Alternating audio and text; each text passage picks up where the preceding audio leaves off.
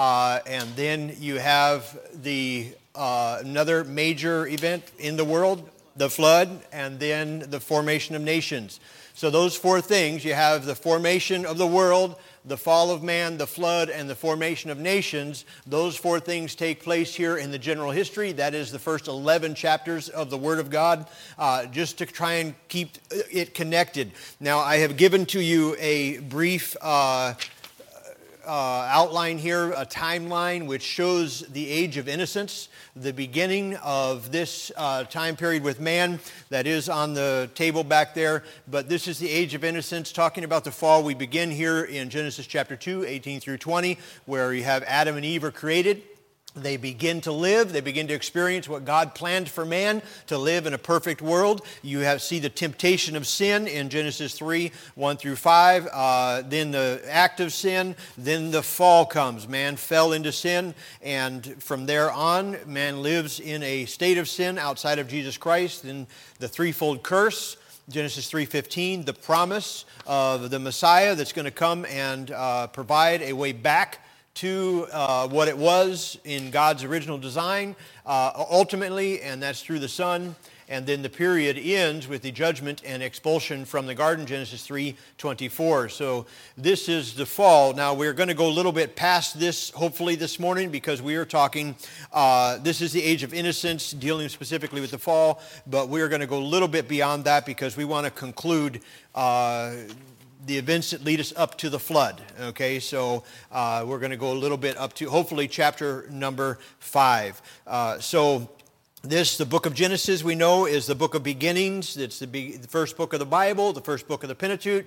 The Pentateuch is made up of how many books?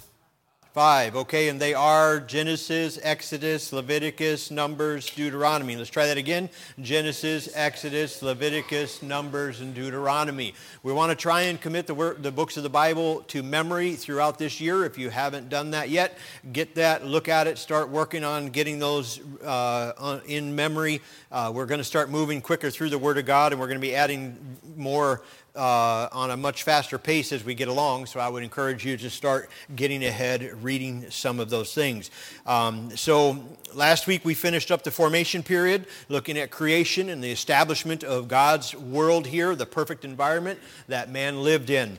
I was reading this week about a doctor, an engineer, a rabbi, and a lawyer were having a discussion as to who or what field of study was present at the beginning of time, and they were all debating and presenting their arguments, and the doctor said, surely it must have been a doctor. I mean, who else would have been there to help perform that first surgery and pull from man the rib to make a woman? And the rabbi said, no, God could handle that by himself. But of course, the establishing of the law and writing all these things and getting everything established, surely it must have been a rabbi.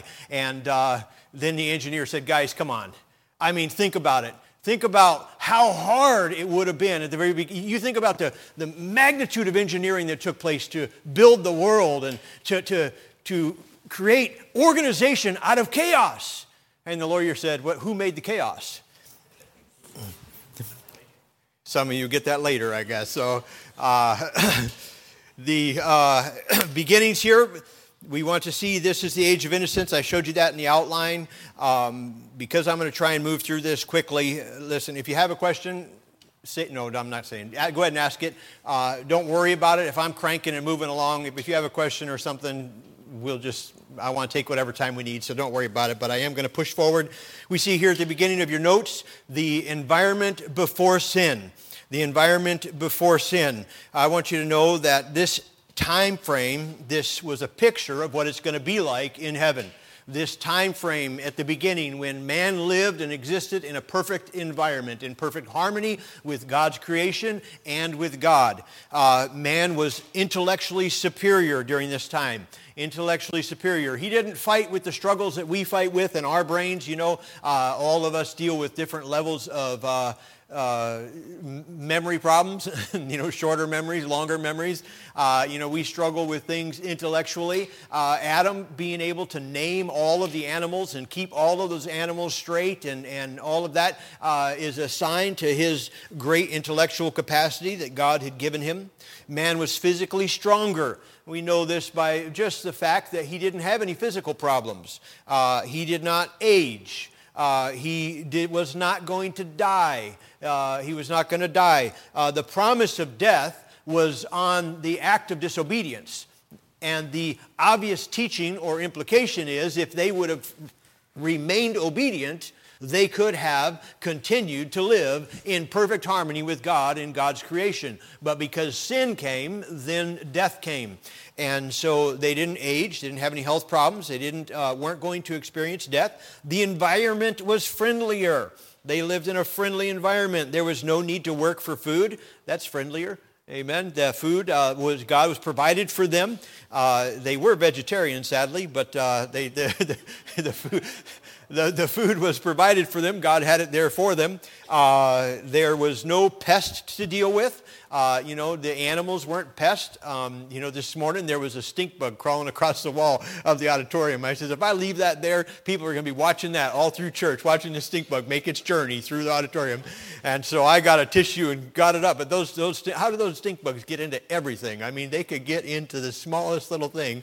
You got these pests that we live with today. There was no weeds to pull. Things just grew because the ground wasn't cursed yet. They lived in a perfect environment. Relationships were easier. Man had a consecrated relationship with God. He lived in a consecrated unity with God, in great fellowship and harmony with Him. Man had a committed relationship with his wife. You say, well, she's the only one. I know. But they were living in perfect harmony. And man had a congenial relationship with the animal kingdom. Now that means friendly or in unity. They got along, and the time will come again when the lamb will lay down with the lion. And that day is going to come. But for now, because of the curse, the animal kingdom does not have a congenial relationship with man or one another. So we see this environment before sin came, and that's just kind of give you a little bit of description. Now we're getting into, we concluded chapter 2 last week. We're getting into chapter 3 where we're introduced to Satan. This is the beginning, the start, the introduction of Satan. He is the third character mentioned to us in the Bible. We have man, woman, and now Satan is introduced to us. Satan was quite possibly the highest ranking angel ever created. We know that he was indeed blessed by God in many, many ways and given a high position, possibly among the highest. He was a created angel who rebelled against God. I'm going to read for you Isaiah chapter 14, verses 12 through 15, and just a description of his rebellion and who he was. How art thou fallen from heaven, O Lucifer, son of the morning? How art thou cut down to the ground, which dost weaken the nations? For thou hast said in thine heart, I will ascend unto heaven, I will exalt my throne above the stars of God. I will sit also upon the mount of the congregation in the sides of the north. I will ascend above the heights of the clouds. I will be like the Most High. Yet thou shalt be brought down to hell, to the sides of the pit. This rebellion against God, a created being, and we talked about it briefly last week, but the idea that regardless of how much power Satan has, Satan is still a created being. He is not co-equal with God. He does not exist on the same plane. God allows Satan to do what God allows him to do. Sometimes we struggle in our mind theologically with that. We say, well, why in the world would God allow it? Why wouldn't God just stop him? I don't have all of those answers, but I want you to know that it's very plain in Scripture, as the discussion with God and Job, where he had to get permission to touch one hair on Job's head. He had to get permission to inflict pain on Job in any aspect of Job's life, whether it's his crops failing or his houses being taken or family dying, all of it. God was in control. Satan is allowed to do what he's allowed to do, not in control of all of it. Satan was introduced to us here. He rebelled against God. There are many angels that rebelled with him. It's believed that about the third of the angels decided to go with Satan. Satan is not omnipresent like God is. Satan cannot be everywhere at once. But he has many demons that work, these fallen angels that work on his behalf and help him fulfill his role. And sometimes Satan's able to use us, people, individuals, to fulfill and accomplish his role as well. But he's not everywhere at once. He's not all-powerful or omniscient, all-knowing, or omnipresent in all places. So he's not like God in those aspects. but many fell with him. In Revelation chapter 12, verse number 4, I think that's noted in your notes there. If it's not, you want to. Verse number 3 talks about the red dragon. The red dragon is Satan, and it moves right into number 4, and it says, and his tail drew the third part of the stars of heaven, and did cast them down to earth. Now that is, I don't have time to teach on that verse, but that is talking about a third of the stars of heaven are the angels of heaven, and a third of the angels came down with Satan to help him fulfill his work and his role, what he wanted to accomplish here on earth. Now, beloved, we know this, but Satan is the god of the world. In 2 Corinthians chapter 4, for in whom the god of this world hath blinded the minds of them which believe. So Satan is the god of this world. We know that, and God has given him this world to have as his kingdom for now, and we're going to draw a much bigger picture for you. That's why I'm hoping to get this all done in 1 week, because I want you to be able to see it from beginning to end and see what Satan is trying to do and what God is trying to do, and how Satan at every turn tries to undermine God, and we see that throughout history as we're walking through the Old Testament. So we see, letter B there, the subtlety of Satan in Genesis chapter 3 and verse number 1.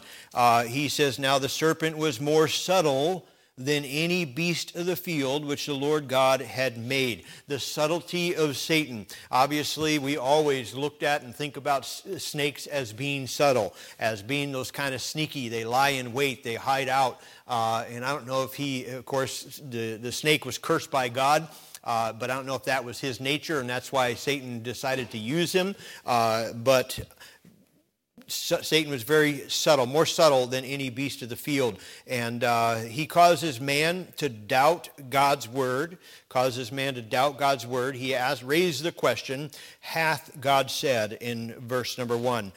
Speaking to her, he says, and he said unto the woman, yea, hath God said, ye shall not eat of the tree of the garden. I'd encourage you to have your Bible to look at these things. I am going to move quickly.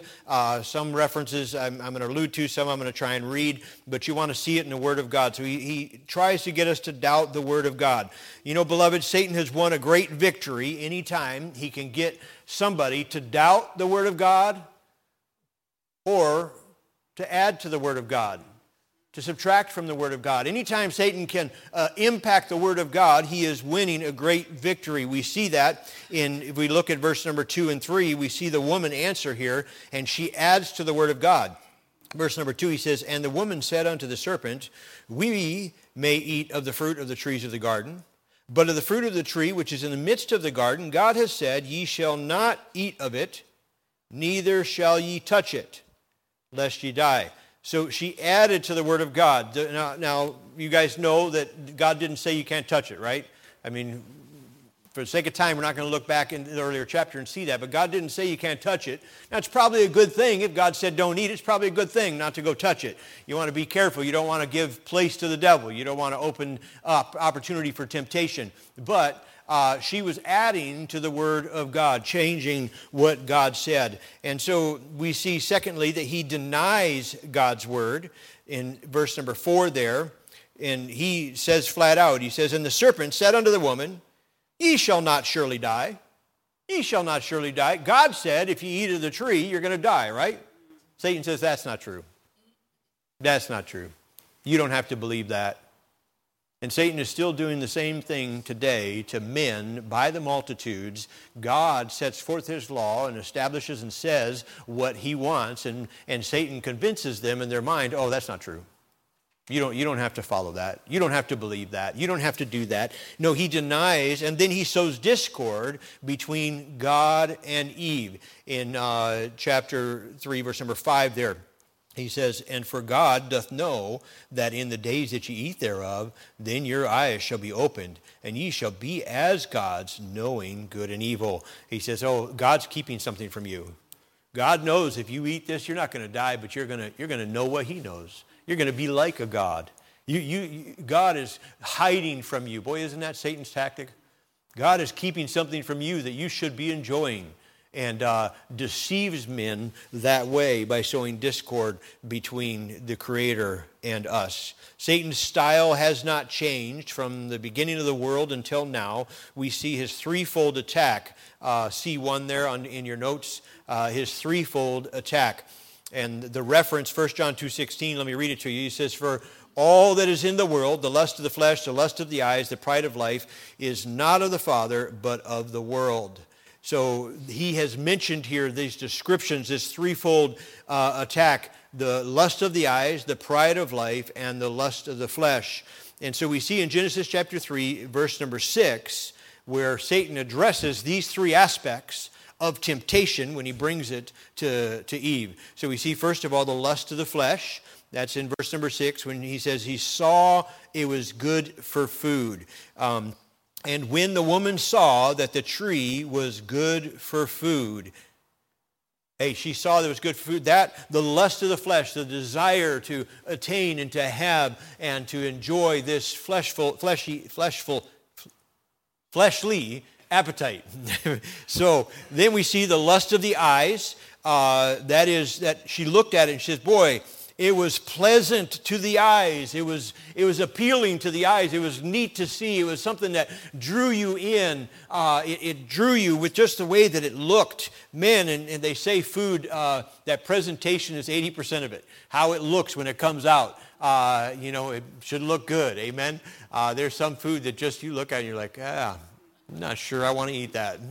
I just does not look, I'm not even sure I want to try it. And I try a lot of stuff, but I've been there like, I'm not interested in that. And then sometimes I try it and I'm like, well, it's pleasantly surprised. It actually tasted good, but looks is a lot of it. And so we see that, the lust of the eyes, and the pride of life, that is to make one wise. He goes on and says, that this is to make the tree, is to be desired, to make one wise, the pride. The pride of life. You can be more and achieve more. And so listen, Satan is a subtle beast of the field. He walketh about as a roaring lion, seeking whom he may devour. Satan desires to destroy. And Satan's methods haven't changed. He's going to go after the weakest member of a church. He's going to go after the weakest member of the family. He's going to go after you at your weakest point in your life, at the time and the hour when you are worn down the most. That's when Satan's going to attack, because that's his method. You don't see the lion on the safari out there in the front of the zebra pack attacking the head of the pack. I don't know what they call them, but whoever, whatever zebra or horse or whatever happens to be leading the gazelle that's running, they don't attack. They attack the one in the back, the one that's straggling, the one that maybe can't run quite as fast. Why exert all the energy to try and get the big dog? I can just take out this guy. And so you want to be very careful, especially be cautious at your weakest points. You know when you're weak, you know when you're down, that you know Satan's coming and he's going to attack. I want you to know that God came to give life. From the very beginning, God came to give life. He came to give life, and the life that he gave is a life that he wants you to have that's even more abundant life. But Satan came to kill and destroy, to lie, steal, and destroy. That's Satan's way. From the beginning until now, every lie that Satan puts out there, every appealing appetite, every temptation, no matter how pleasant to the eyes it is, no matter how it feeds the pride of life, whatever it is, it comes at a cost. Because Satan would do all he can to destroy you. Every approach of Satan has a very costly price tag. We see here the sin of Adam and ultimately what it cost all of mankind. Eve was deceived, but Adam was deliberate. Adam was deliberate. 1 Timothy 2:14 tells us that. And Adam was not deceived, but the woman, being deceived, was in transgression. So they both committed sin. I want you to know that ignorance is not an excuse. Eve was deceived, but the Bible is very clear to say, hey, she was deceived, but she still transgressed. She still sinned. She still did wrong. Even though she didn't make the deliberate choice and she was deceived by Satan, it was still sin. It was still wrong. But Adam made a deliberate choice. Temptation came through Eve, but the fall of man came through Adam. We know that. The Bible is very clear on that. Sin entered the world through Adam, Romans 5:12. Wherefore, as by sin, my mind just went blank. Help me out. Yeah, for all men have sinned. No, and death passed upon all men. Yes, for as by one man sin entered into the world, and so death by sin passed upon all men, for all have sinned. Sorry, I missed the beginning of it there, and my mind went blank. So that sin came from Adam. We know that. Then Adam, we see this evident here as Adam attempts to hide his nakedness in chapter 3 and verse number 7. And the eyes of them both were opened, that they knew that they were naked, and they sewed fig leaves together and made themselves aprons. They tried to cover their own nakedness. This is man's first attempt at self-righteousness. And right away here at the very beginning of the Bible, God teaches that man's attempts are not sufficient. Self-righteousness is never going to be good enough. The Bible says that all of our righteousness is as filthy rags. Adam attempts to hide his nakedness. Adam attempts to hide himself in verse number 8. And they heard the voice of the Lord, God walking in the garden in the cool of the day, and Adam and his wife hid themselves from the presence of the Lord. Now we know that's kind of foolish. We can't hide from God. The psalmist says, whither shall I go from the presence of God? You can't get away from God. Yes.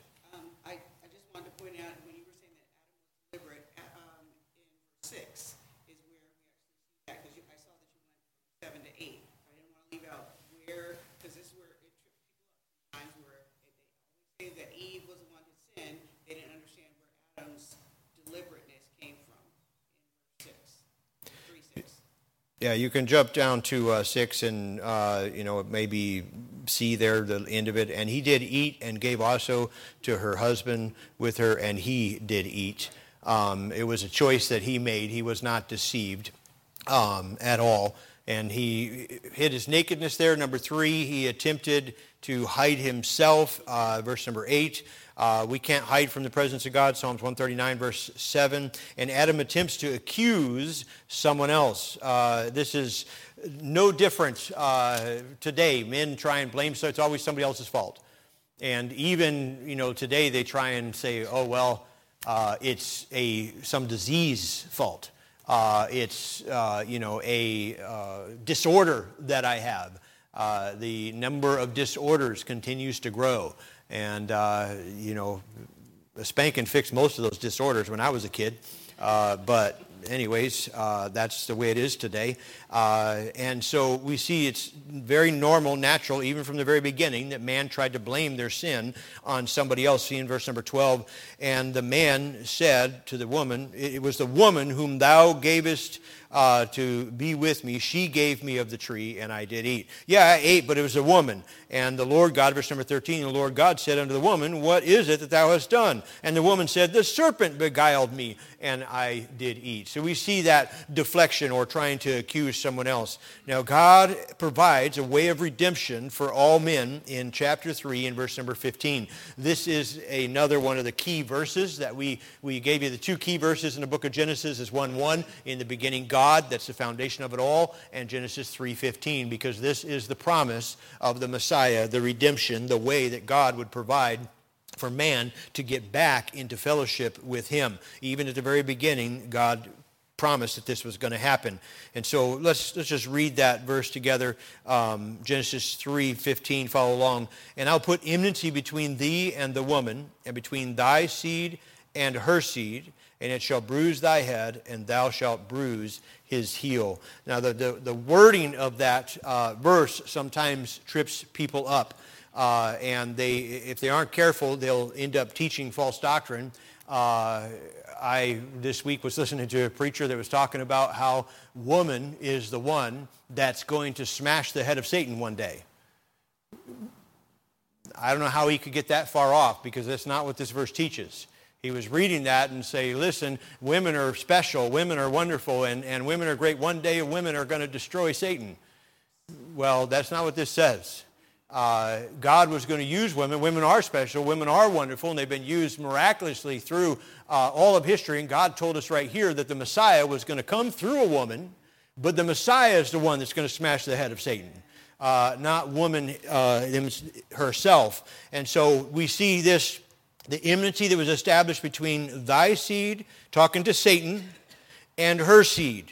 Okay, now it shall bruise thy head, and thou shalt bruise his heel. So God promises a Savior. That's little letter A there. God promises a Savior. The woman's seed was going to be the Messiah.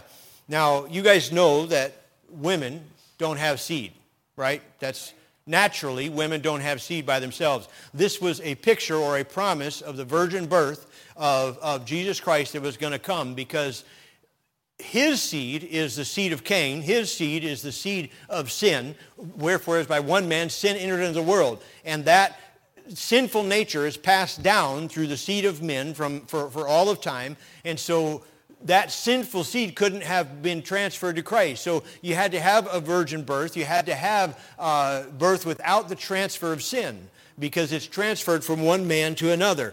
And so thy seed and her seed is going to be the promised Messiah. Thy seed is the sinful man. And he says here that explains the Savior will suffer at the hand of Satan, that bruise his heel. His heel was going to be bruised. This is a prophecy of Jesus Christ when he was going to die on the cross. His seed, men filled with sin, were going to bruise his heel. That is, they're going to crucify Jesus Christ, knowing that it was not going to be a permanent death. It was just going to be a bruise on the heel.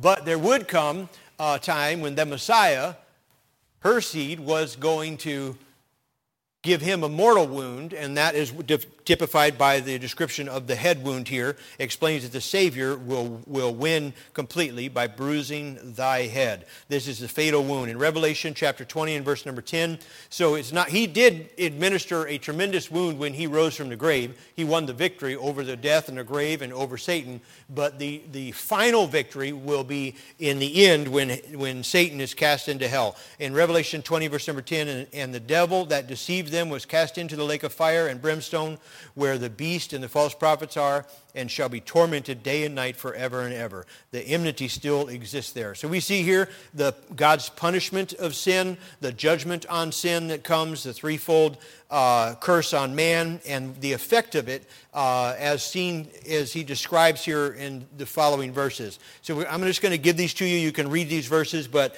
death, it comes. We know there's three types of death mentioned in the Bible. There's a physical death. That is a result of sin. We know that every man's going to die because of sin. Death physically is separation from the spirit from the body, our spirit. To be absent from the body is to be present with the Lord. That's what happens at physical death. Our spirit is present with the Lord. But there's also spiritual death, Ephesians 2:1. That is separation of the soul from God, from God's presence, separating from him.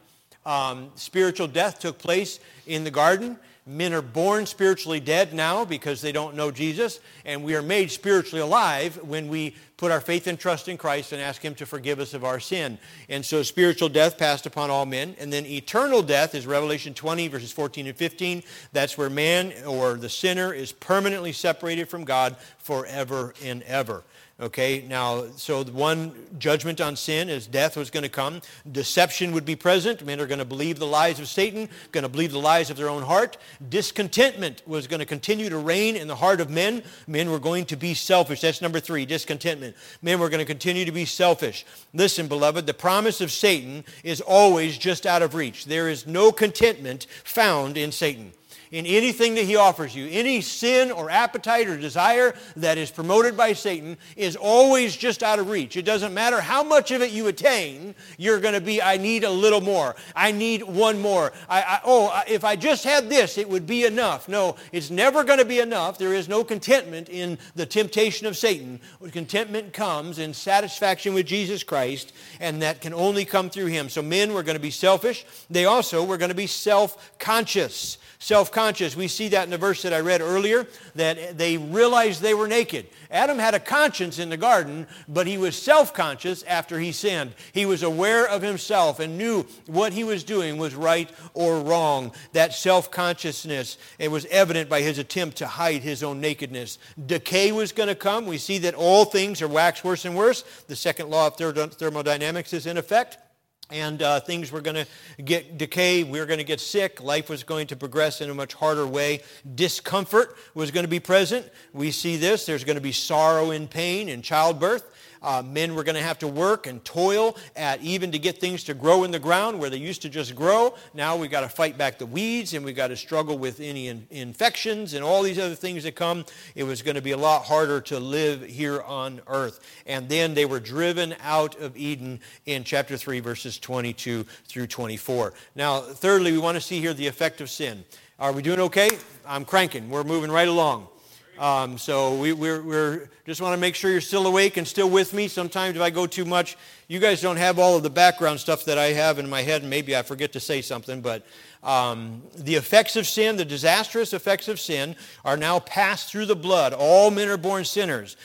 We see this as it continues through the generations that follow. So we see the continuation of the sinful nature in chapter 4, verses 1 through 5.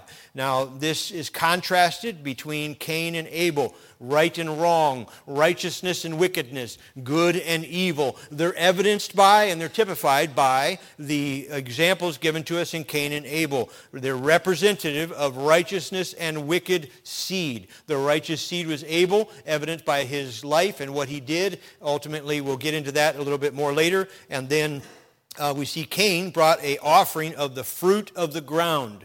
He brought an offering of the fruit of the ground. This is in obedience to God. Cain brought an offering of the fruit of the ground. This is in disobedience to God. This was a cursed ground. He was not supposed to do that. He knew that what God required, and yet he still decided to do this way. And Abel brought an offering of the flock. This was in obedience to God, doing what God wanted them to do. They knew that this is what God wanted. They had been taught this, and yet Abel did it and Cain did not. Abel's offering shows respect to God, shows obedience to God. Cain is a way of the world. Cain stands as a picture, and the Bible describes the way of Cain.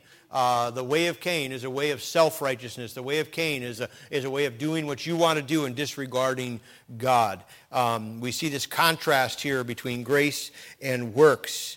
And the corruption of man increases over and over and over. If I didn't put it in your notes there, you might want to write down Jude 1:11. This describes the way of Cain. Woe unto them that have gone the way of Cain. So a caution there to go the way of Cain. The corruption of man increases continually, where we see the commitment of the first murder in chapter 4, verses 8 through 15. Commitment of the first murder.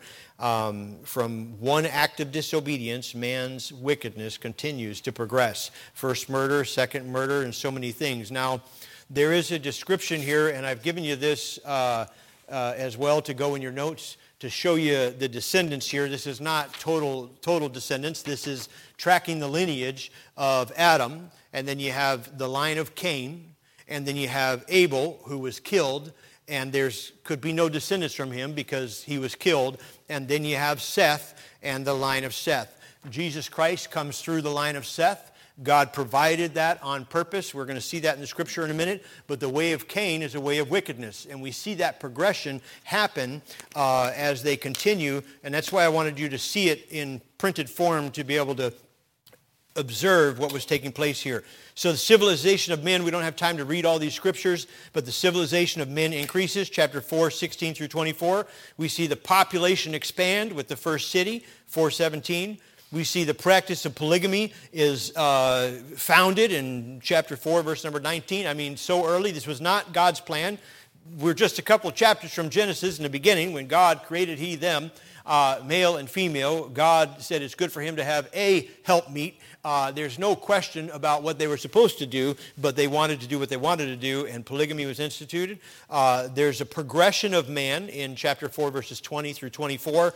Again, I wish we could take 3 or 4 weeks on just this lesson pretty easily, but we've got to just go through this. The progression of man. Listen, the worldly mentality of this, the Stone Age, where man was just a beast out there in the field and slowly over time progressed to where he could somehow, he saw a stone roll and thought, oh, wait, something could roll? Oh, wow, I could come up with a wheel, and we're going to make a wheel. And over another few 100,000 years, he developed a way to come up with a hoe out of something. And then no, that Stone Age and that mentality, it's all false. It's all made up. It's all just fabricated. The Bible tells you right here in the book of Genesis, chapter number 4, right at the beginning, we see many marvelous things, such as the use of musical instruments in chapter 4. And you guys can read these. I would encourage you to read them later. 4:16 through 24. 20 to 24, the use of musical instruments. We see metallurgy right here, all the way in the beginning, metallurgy, being able to take different rocks and melt them down and make different metals and put things together and use metal for different things right here at the beginning. All of this right here, the progression of man. Man is growing. And then we see a parting from righteousness, 23 to 24. A parting from righteousness. Beloved, the first murder, Cain hid it in the ground. God said, why is the blood of thy brother crieth to me from the ground? Cain tried to hide it, and God said, I hear his blood crying from the ground. One of the most powerful messages I ever read was by C.H. Spurgeon. The blood of Christ crieth greater things than that of Abel. And talking about what Abel's blood cried from the ground to God, and then the blood that Jesus Christ, when it was shed and it fell at the foot of the cross, and what it cried from the ground. Powerful message. You could find it online. Look it up. It is long because Spurgeon was long-winded. But it's a great message. Anyways, the second murder in verse number 24, we see that Lamech killed somebody, and now he's bragging about it. He says, oh, these people did this to me. I was hurt by them, and I went and I killed them. So he's bragging about it now. Again, the progression of the wickedness. But you see God providing a way to continue. Look at chapter 4 and verse number 25. We see here, Adam knew his wife again, and she bare a son and called his name Seth. Listen to what God says here. He says, for God said, she hath appointed me another seed instead of Abel, whom Cain slew. God said, she hath appointed me another seed instead of Abel, whom Cain slew. That's because Cain is representative of the world and of Satan and the flesh and all that is wrong in this world. He represents that, and that continues to progress through this line, and you'll see it over and over again. Abel was killed, the son through which God was going to bring the Messiah. But Satan knew that, and Satan said, hey, I'm going to kill Abel. This will undo God's plan. I'm going to stop the line through which the promised Messiah, Genesis 3:15, is going to come. And Satan kills Abel. But then God says in, that was it 4:24? 4:25, that, hey, I'm going to provide another line. Another, he says, and she hath appointed me another seed instead of Abel, whom Cain slew. So I'm going to try and wrap this all up for you. We're going to go through the descendants really quick because we don't need to study genealogies per se. I just want you to know that genealogies are given to us so that we can see the progression of men, but also so that we can follow and track the line of Christ. So we know where the Savior comes from. Luke traces the line of Christ from Adam to Christ. Matthew traces it from Abraham to Christ. Adam to Noah is given to us in Genesis. These are right here in your notes. You don't have to have these. Genesis 3 through 32, and Shem to Abraham, and 11 to 10 through 26. So these generations are listed. The generations of Cain are listed. The generations of Seth are listed. And I've given those to you there in two forms.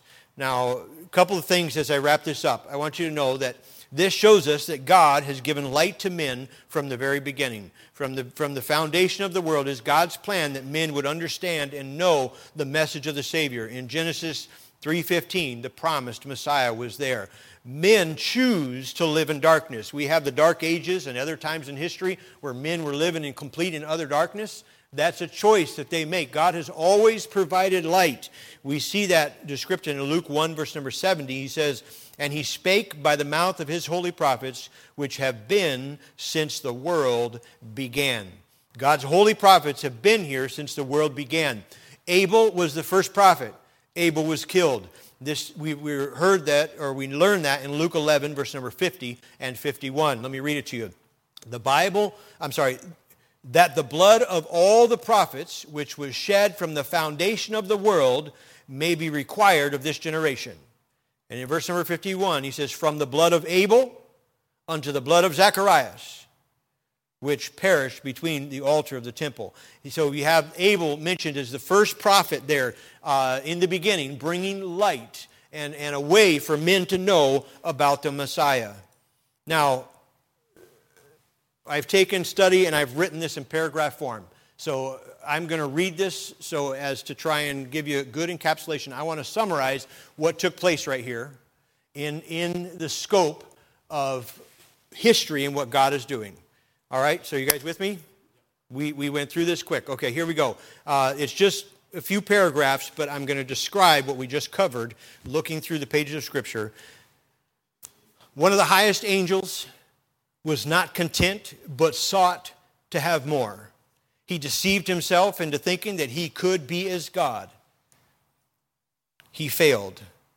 But in so doing, he became the adversary of God in all that is good. He desired to be king, but had no kingdom.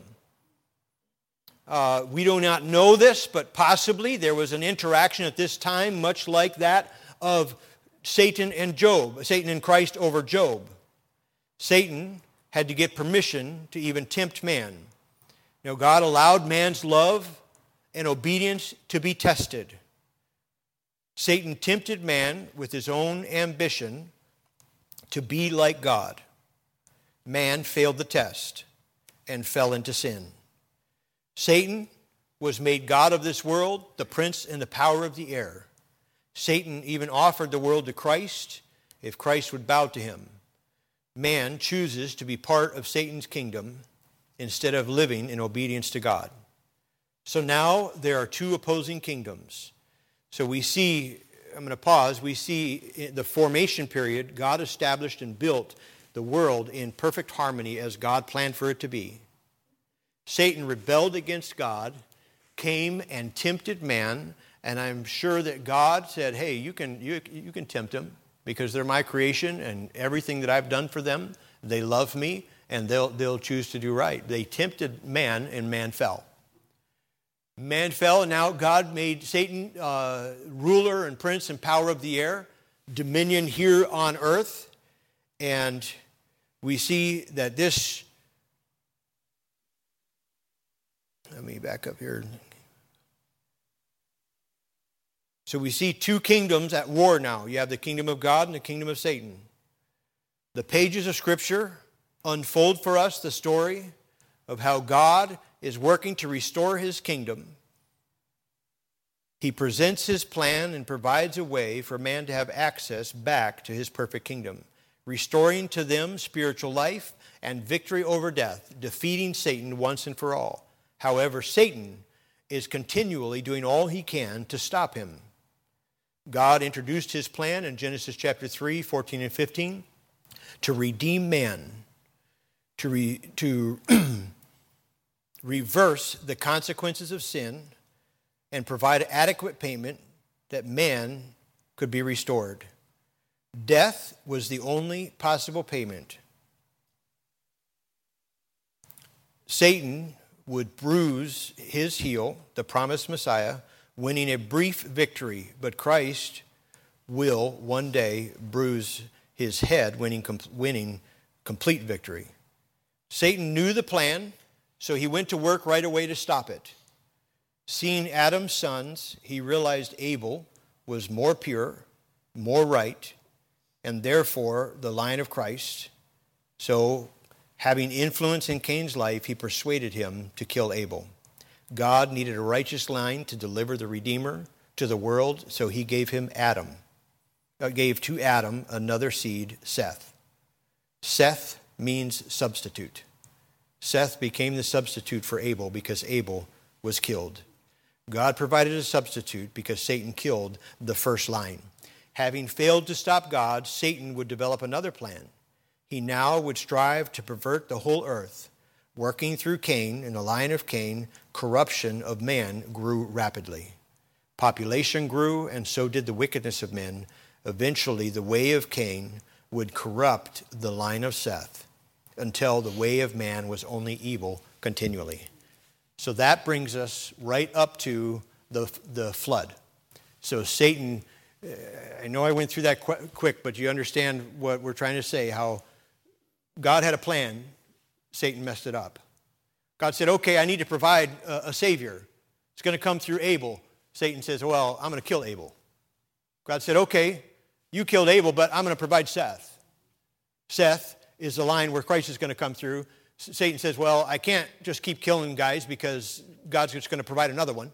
So what I'll do is I'll corrupt them all. I'm going to corrupt the whole earth. And so that corruption begins to spread everywhere, and then that takes us to the flood. All right, I hope I adequately drew a picture of that time period. Let's close in prayer. Lord, we thank you for today.